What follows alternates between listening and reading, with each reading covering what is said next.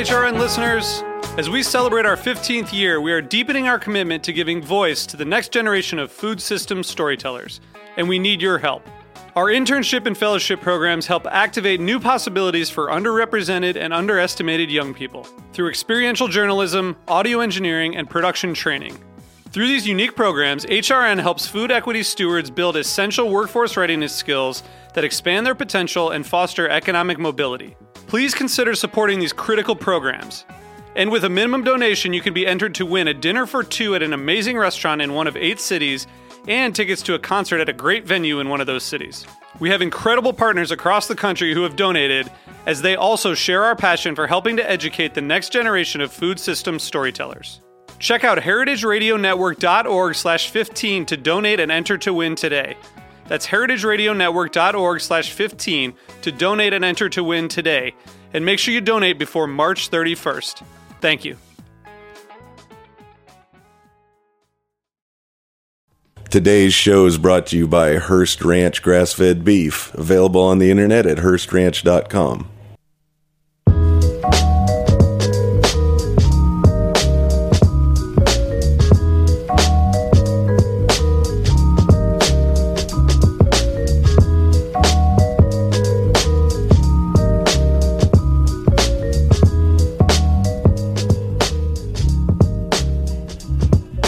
Okay, it's Thursday, 1 o'clock, and once again, you have tuned into the Heritage Radio Network. You are listening to The Farm Report, and I'm your host, Erin Fairbanks. We're coming to you live from the back of Roberta's in beautiful Bushwick, Brooklyn, on a lovely 70-degree sunny day. And today we are on the line with Sandor Katz to talk about his new book, The Art of Fermentation. Welcome to the show. Thanks, Erin. It's great to be with you today. Yeah, it's great to have you. So your book, The Art of Fermentation, is an in-depth exploration of the essential concepts and processes regarding fermentation from around the world. And I know, when we're talking fermentation, there's a lot of stuff that comes to mind. And just to name a few that are covered in the book, you talk about beer, wine, cider, olives, cheese, pickles, yogurt, bread, kombucha, coffee, chocolate, miso, soy sauce, tofu, tempeh, fish sauce. I mean, I could go on. And I'd say it's probably comes as no surprise to anyone, if you'll excuse the pun, that fermentation's a pretty a hot topic, and a topic that, we engage with a lot in our daily lives through our diet, whether or not we kind of recognize that. But one of the things I thought was so interesting about your book is you kind of take this discussion, to my knowledge, kind of a step further, and I really want to explore with you today some of the stuff from the later chapters in your book, in particular your work and the explanation in the book around fermentation in agriculture, which was a surprising topic, I'll have to say. I mean, how did you decide to include that in your kind of compendium of fermentation work? Well, through the years, as I became interested in fermentation, and first began practicing fermentation, and then started exploring lots of different realms of fermentation. At the same time as I've been doing that, I've been composting, keeping a garden, meeting other gardeners and farmers, hearing about silage, and just realizing that in the same way that there's a certain inevitability to fermentation on food, and that cultures around the world by necessity had to figure out ways of working with that natural force. The same is true of agriculture, where really the basis of soil fertility is the microbial breakdown of dead plant and animal matter. And some people put a lot of thought and planning into how they construct their compost piles.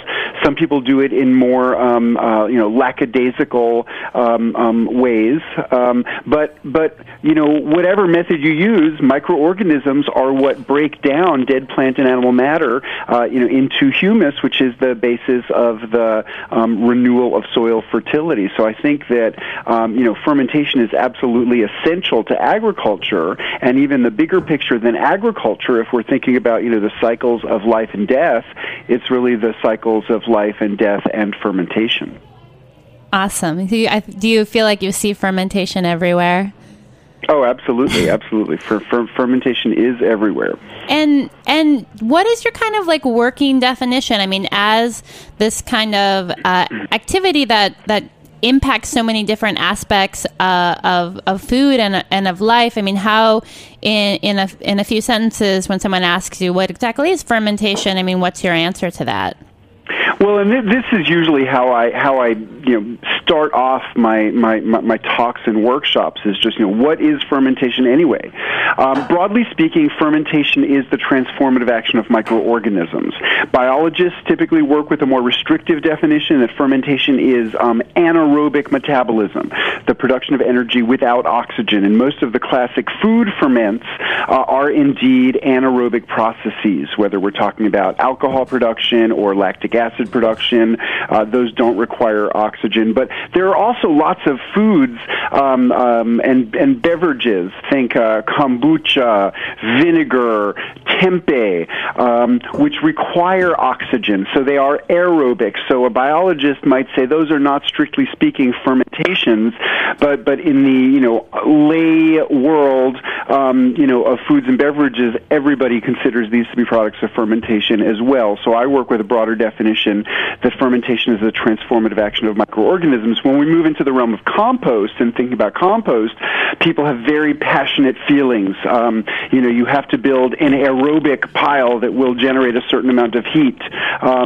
Some other methods work with anaerobic organisms and conditions. So I am continuing to apply my broad definition that fermentation is the transformative action of microorganisms, which can cover any kind of compost pile. Yeah, so I want to talk a little bit more about this concept of soil fertility and compost. I mean, to many, you mentioned that there's kind of passionate advocates for different types of compost management, and on a really basic level, you have everything from just throwing kind of stuff in a pile in your backyard to a more kind of intensive input-output kind of turning, measurement of carbon and nitrate system. So kind of across the spectrum, I mean, how would you, what would your approach be, or where do you see kind of people using different types of compost techniques for different end results? Well, I mean, I would say for the most part, for large farms that have machinery that can easily turn a huge mass, I think aerobic composting methods are extremely efficient and elegant and wonderful. But if you don't have a tractor with a front loader that makes it really easy to repeatedly turn a pile when you need to turn it, I've had fine results in my own, backyard with, really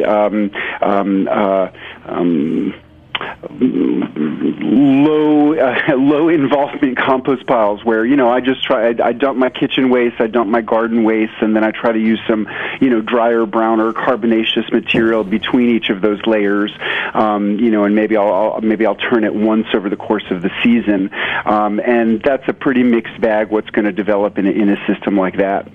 I know one of the issues with big compost piles, if you construct them well, is they build up a lot of heat, and so when the activity gets that frenzied, then the organisms are metabolizing so fast that they often run out of oxygen. They don't have enough oxygen in the center to sustain that level of activity, and that's when a pile goes anaerobic, and that's why gauging the temperature is a great way of knowing when you really need to be turning the pile. I'm really not particularly, an advocate of any specific system or other. In this section of the book, I'm mostly just trying to relate the fermentation concepts that the previous 13 chapters focus on, which have to do with food production, and point out the fact that we use a lot of the same concepts, in agriculture and in other non-food applications of fermentation. Yeah, so, I mean, one of the things that I think people kind of think about a lot when they think about fermentation is issues with regards to safety. Like, how do I know this is like a safe thing to eat? And with regards to compost, I mean, I think earlier this year out at Fresh Kill's landfill, they had actually a compost fire. So, I mean, what would have gone wrong in that instance that would lead to that kind of outcome? Well, I mean, I'm guessing that the heat at the center of a pile just got so intense that it was able to, catch some of the dry carbonaceous materials on fire. This is the first I've heard of it. I've actually never heard of such a thing before. But you cannot underestimate the potential power of these processes, especially in something like composting. The bigger the scale, the greater the opportunity for accumulating heat, and I've seen steam rising out of a relatively small compost pile that was 6 feet high. I can only imagine when you mass garbage at the kind of scale that exists at Fresh Kills, what the potential for heat accumulation might be. Yeah. I mean, in the end, everything ended up okay over in Fresh Kills, but I think it was kind of an interesting story that came across my desk. Well, kind of continuing. But let me address the bigger safety issue that you raised, because I think, especially for, people of our time who are raised and indoctrinated, into what I call the war on bacteria, and this idea that, this generalized idea that bacteria are dangerous, our lives would somehow be better if we could eradicate all the bacteria, and so when people set up a jar filled with vegetables at home specifically in order to cultivate bacteria, they bring a certain amount of fear to it, and a lot of people are concerned. How do I know that I'm going to get the right bacteria growing and not some invisible killer? How can I be sure that I'm not going to make my family sick or one of my friends? And at least in the realm of fermenting raw vegetables, this process is intrinsically safe. As a matter of fact, according to the USDA, there never has been a single case of food poisoning reported in the United States from fermented vegetables. Wow. And there are not many foods that you could say that about. You couldn't say that about raw vegetables, because we hear every year about people getting sick from lettuce, spinach, tomatoes. It's been sort of one raw vegetable after another. But if you were to take vegetables that had been subjected to some sort of incidental contamination like that, and set up the conditions for a sauerkraut fermentation, what would happen is that the lactic acid bacteria that are always part of the indigenous microflora on any raw plant material, they will dominate the environment, and as they acidify the environment, they will destroy whatever the contaminating pathogenic bacteria are. One of the really beautiful and elegant things about lactic acid fermentations is that they are a built-in safety mechanism. They create a condition that does not allow any of the organisms that we know the names of, that we regard as pathogenic, that can make us sick. They don't allow them to grow.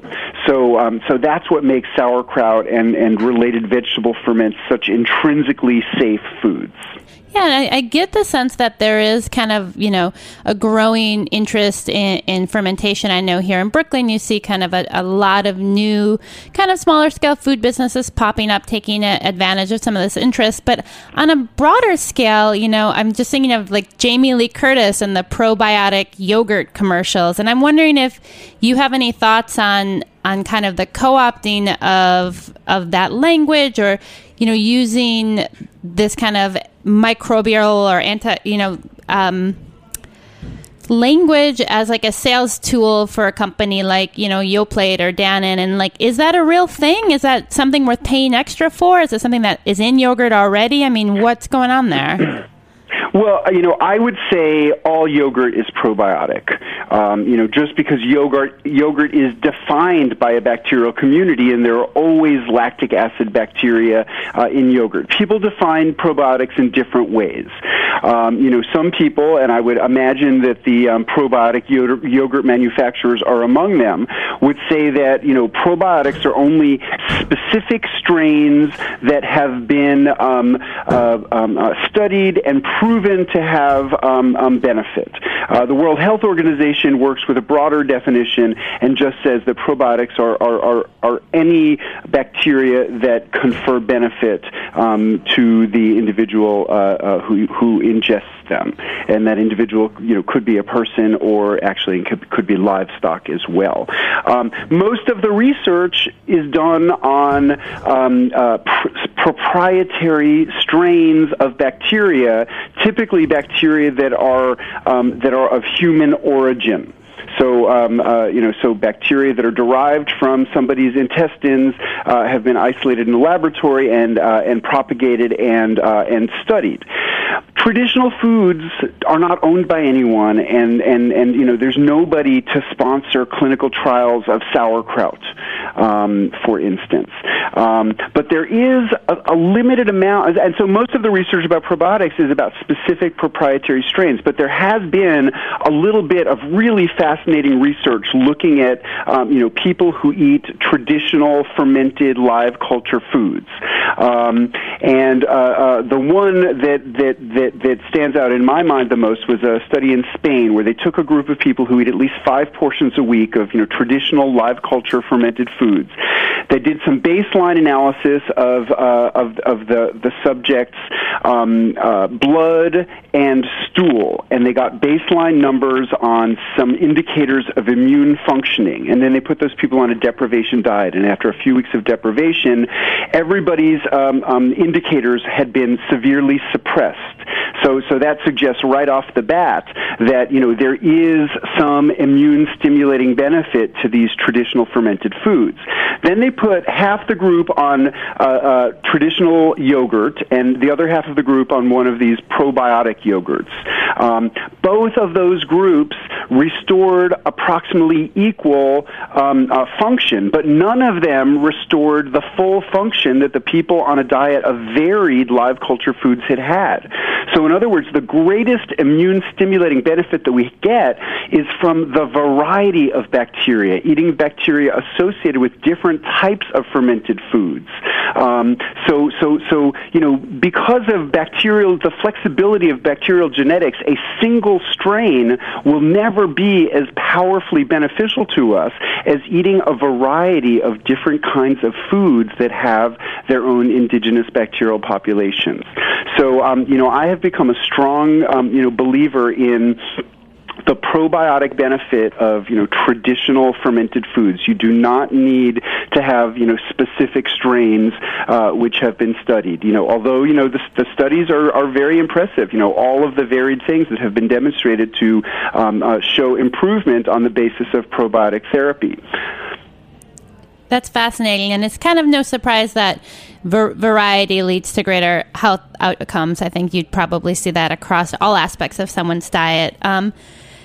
We need to take a short break, and when we come back, I want to talk a little bit about fermenting urine, an unexpected component of this chapter. Okay, well, we can talk about that. All right, we'll be right back.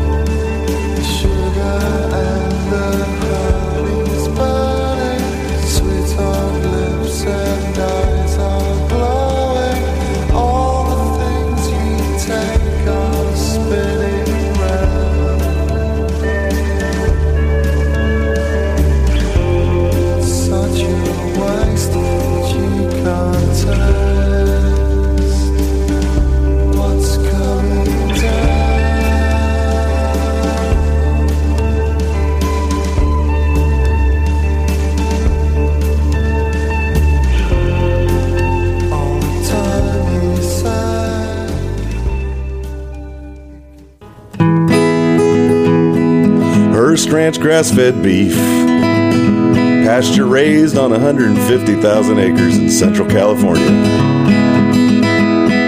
Hearst Ranch grass-fed beef, free range, sustainably produced, humane.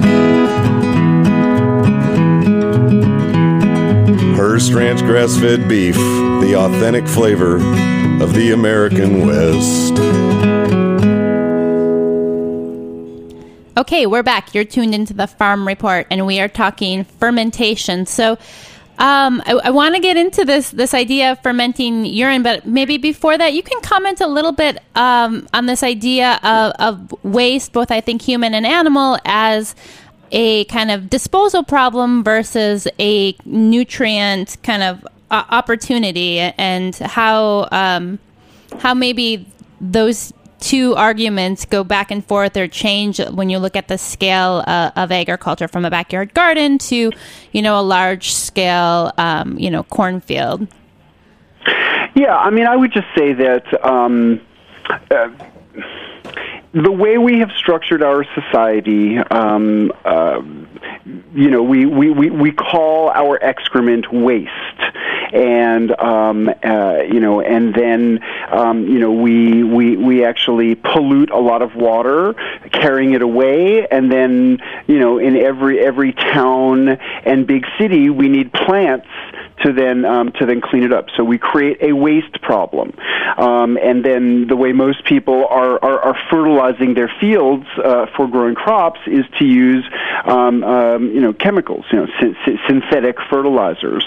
And I merely point out that in natural systems, waste is not an inevitability. What we are conceptualizing as our waste that needs disposal, we could easily reconceptualize as a resource that we could use as part of our strategies for fertilizing the soil. So this idea of fermenting urine, it's something I feel like my grandpa did. I have like these memories of him like out on the field talking about giving his plants a golden shower, but I never really connected the two. So what exactly is that process, and why would we do it?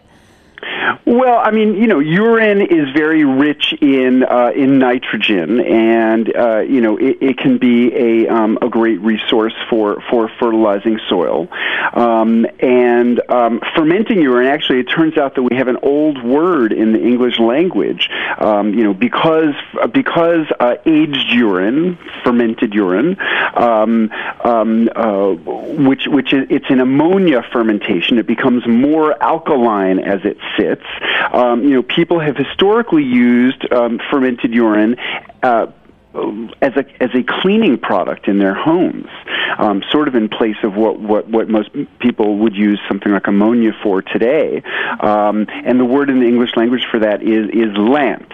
Now, as a fertilizer, it's my impression that urine, can work well fresh or can work well aged. As a practical matter, the way that I have had to collect urine results in some of it being aged, because if you collect it in a container, then what first goes into the container begins to ferment and further alkalinize, while you're continuing to add fresh urine to it. I think it can be profitably applied to fields and to crops, generally diluted with more water, either in its fresh form or in its more aged fermented form. But in my desire to survey different applications of fermentation, I thought it was important to include that. Wow, you heard it here on the Farm Report. Urine as a house cleaner or fertilizer for your backyard garden. So start saving the pots, I guess. One of the other aspects in the agriculture chapter that you touch on that I would love to hear more about is preserving forage for livestock, looking at silage and kind of how we feed, I think, the majority of dairy animals in this country. And maybe you can talk a little bit about why it is that this is kind of one of the main food sources for these animals. Well, I mean, silage is almost exactly like sauerkraut. You pile up your raw plant material, you pack it really tightly, and it undergoes a fermentation during which it is pre-digested to some degree, making it easier for the animals to digest it. And the acids that are preserved help to the acids that are produced help to preserve the plant material, which is exactly what is happening in the case of sauerkraut. So, really silage, is, almost exactly the same thing as sauerkraut, except usually instead of doing it in a vessel, you're mounding it up or inside of a silo, although there are historical examples of doing silage in pits or trenches as well. And what would be like the raw ingredients of silage for those who might not be aware? Well, I think it could be lots of things, but it typically would be hay, but it could be lots of other kinds of things. Basically, anything that the animals might be willing to eat, when in its raw condition, they also would be able to eat, preserved silage. Yeah, and I think that makes sense if you think about, in particular, the Northeast, kind of the growing seasons are not year-round, and there is this real need to essentially put up a food supply for your animals, regardless of whether they're raised in confinement or they're raised on pasture. There's not a lot of pasture in northern New York in, January, February, March. So this gives people an opportunity in any temperate zone, whether it's bales or silage, but some winter forage is absolutely essential. And on many farms, silage is just a more practical of storing it. I want to move, back in terms of your book, but kind of forward in the world of agriculture. Chapter 13, you talk about, fermentation and local food and commercial enterprises, basically giving some really great advice for how to scale up a fermentation business. And maybe you could go over some of the considerations for someone who might be interested in getting into their own sauerkraut business. What would be some of kind of the things that they should be thinking about? Well, first of all, I would just point out more broadly that, around the world, throughout history, farmers have had to figure out strategies for turning the raw products of agriculture into more stable forms, which are also typically more valuable forms. And so, thinking about the expression value-added products, ferments are, many of the, sort of most ancient and well-established value-added products that a farm could create. So, for instance, if you grow grapes, if you can turn those grapes into wine, you have something that is much more valuable and much more stable. If you are producing milk and you can turn that milk into cheddar cheese, you have something that's much more valuable and much more stable. If you can turn cabbages into sauerkraut, same thing. You have something that's more valuable and more stable. Basically, I need to be completely honest and say that I have never run a food production business, but what I have done is met and interrogated all sorts of people who turned their interest in fermentation, which they honed in their home kitchens, into a small business. In some cases, tiny enterprises that are just supplementing someone's income, and in some cases it's one person's full-time job, and in some cases employing a number of people. So this can be done at all scales. I think that really practicing what you're doing at a small scale before you start to scale up, doing it through a year, through seasons, so you can learn something about how to maintain product consistencies through fluctuating temperatures and such.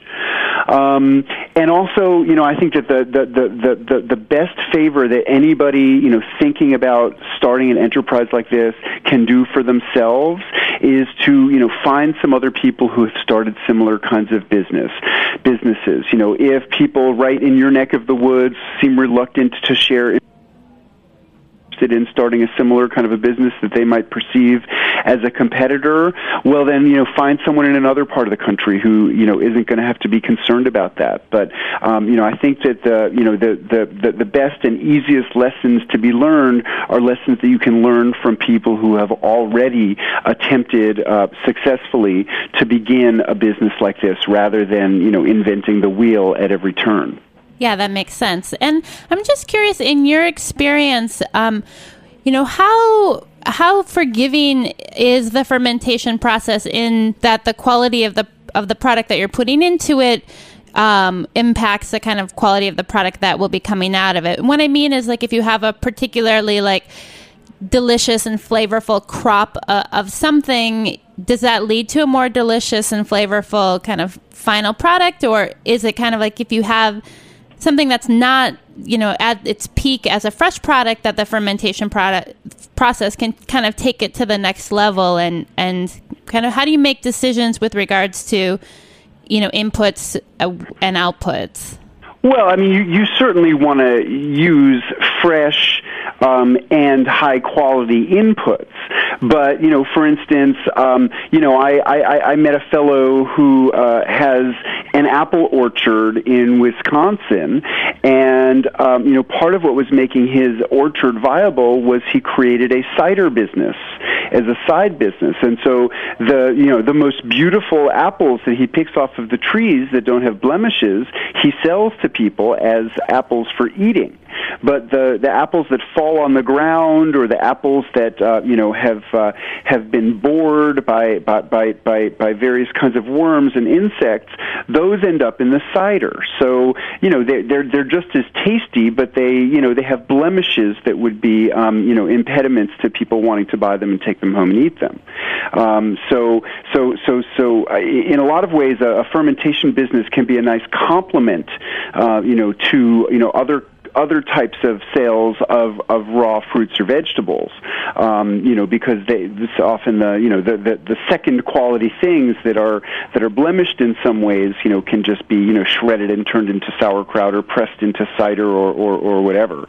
But you want to use fresh, good quality ingredients. If you start out with old or second-rate produce, you're going to end up with second-rate products at the end. Yeah, I had always heard that with regards to making pickles, that essentially you wanted to cucumber pickles anyway, that you wanted to, the closer to the when the pickles had come off the vine that you could get, the better your kind of final product was going to be. It always led me to kind of a rush of putting a brine on to boil and then heading out to pick my pickles. In some pursuit of optimal flavor. Fresh is great. I would just say that I've also seen let's say intrepid food rescuers who dive into dumpsters and pull out boxes of turnips or whatever. Fermentation does offer a great route to make use of an abundance of something like that. While it's still edible, it's a great way to preserve it. So fermentation can be a way of rescuing food before it rots, but you'll definitely get the best results out of things that are really fresh and wonderful. I noticed at the very beginning of your book that you have a disclaimer, kind of including exonerating yourself and the publisher of responsibility for the consequences of the application or misapplication of any information or ideas presented herein. And I'm wondering, why that was included. Was that or kind of any kind of conversation or comments you had around that? Well, I do talk about the intrinsic safety of vegetable ferments, but, my book also ventures into the realm of fermenting meat and fish. And while these, ferments can be done and produce extraordinary flavors and products, and which can be absolutely safe, they also can be done in ways that are not so safe.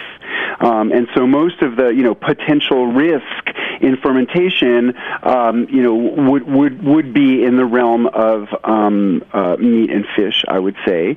And, I'm trying to give people information to do it safely, but, I just want to be clear that, if someone, skims the section and, misses an essential point and, sort of misapplies the information that I gave, that there are potential consequences. As there is with just about everything, I suppose. A book that is, attempting to, empower people with skills to, try all these things that, many people find scary. I am trying to, as appropriate,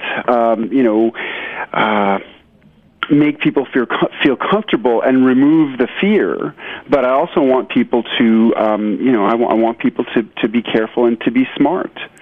If they dig out a crock and it just smells horrible, to trust their senses. Don't eat it just because it said in the book that that it's okay to eat. If it's you be smart about it. Sure, yeah. It's like one of those things where, watching friends of mine who don't spend much time in the kitchen, put a raw chicken on a board and then turn around and chop salad on it. And this kind of really basic need to share information that may seem obvious, I think, is important and obviously relevant. So I know for people who are interested, they can pick up your book pretty much anywhere books are sold. It's called The Art of Fermentation.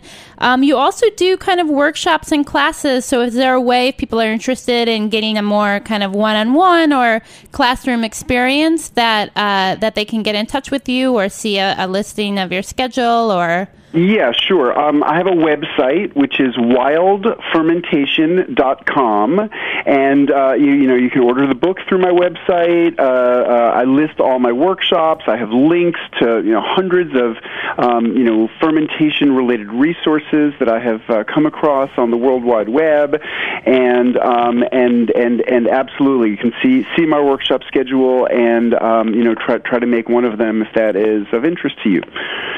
Awesome. So now that you have created kind of the preeminent tome on fermentation, what's next? Well, I'm still recovering from that. Right now I'm doing a lot of things like this, promoting my new book. And I am beginning to think a little bit about a future book project. I have a friend who is a book illustrator, and we have been having conversations about possibly collaborating on a book for children about bacteria and fermentation. Awesome. Well, I really look forward to seeing that. And it was so nice to have you on the show today, Sandor. And have to say, really am enjoying the book as I plug my way chapter by chapter. Of course, I was drawn to the ag chapters first, but so much great information. I would really encourage all my listeners out there to check it out. And thanks for being on the show today. It's my pleasure. Thank you so much for having me. All right. Once again, you've listened to another episode of The Farm Report. Next week, we will kick off our 3-part series on fiber, not the bran and raisin variety, but talking about sheeps and textile production. So tune in the next 3 Thursdays at 1 o'clock for everything from sheep to yarn.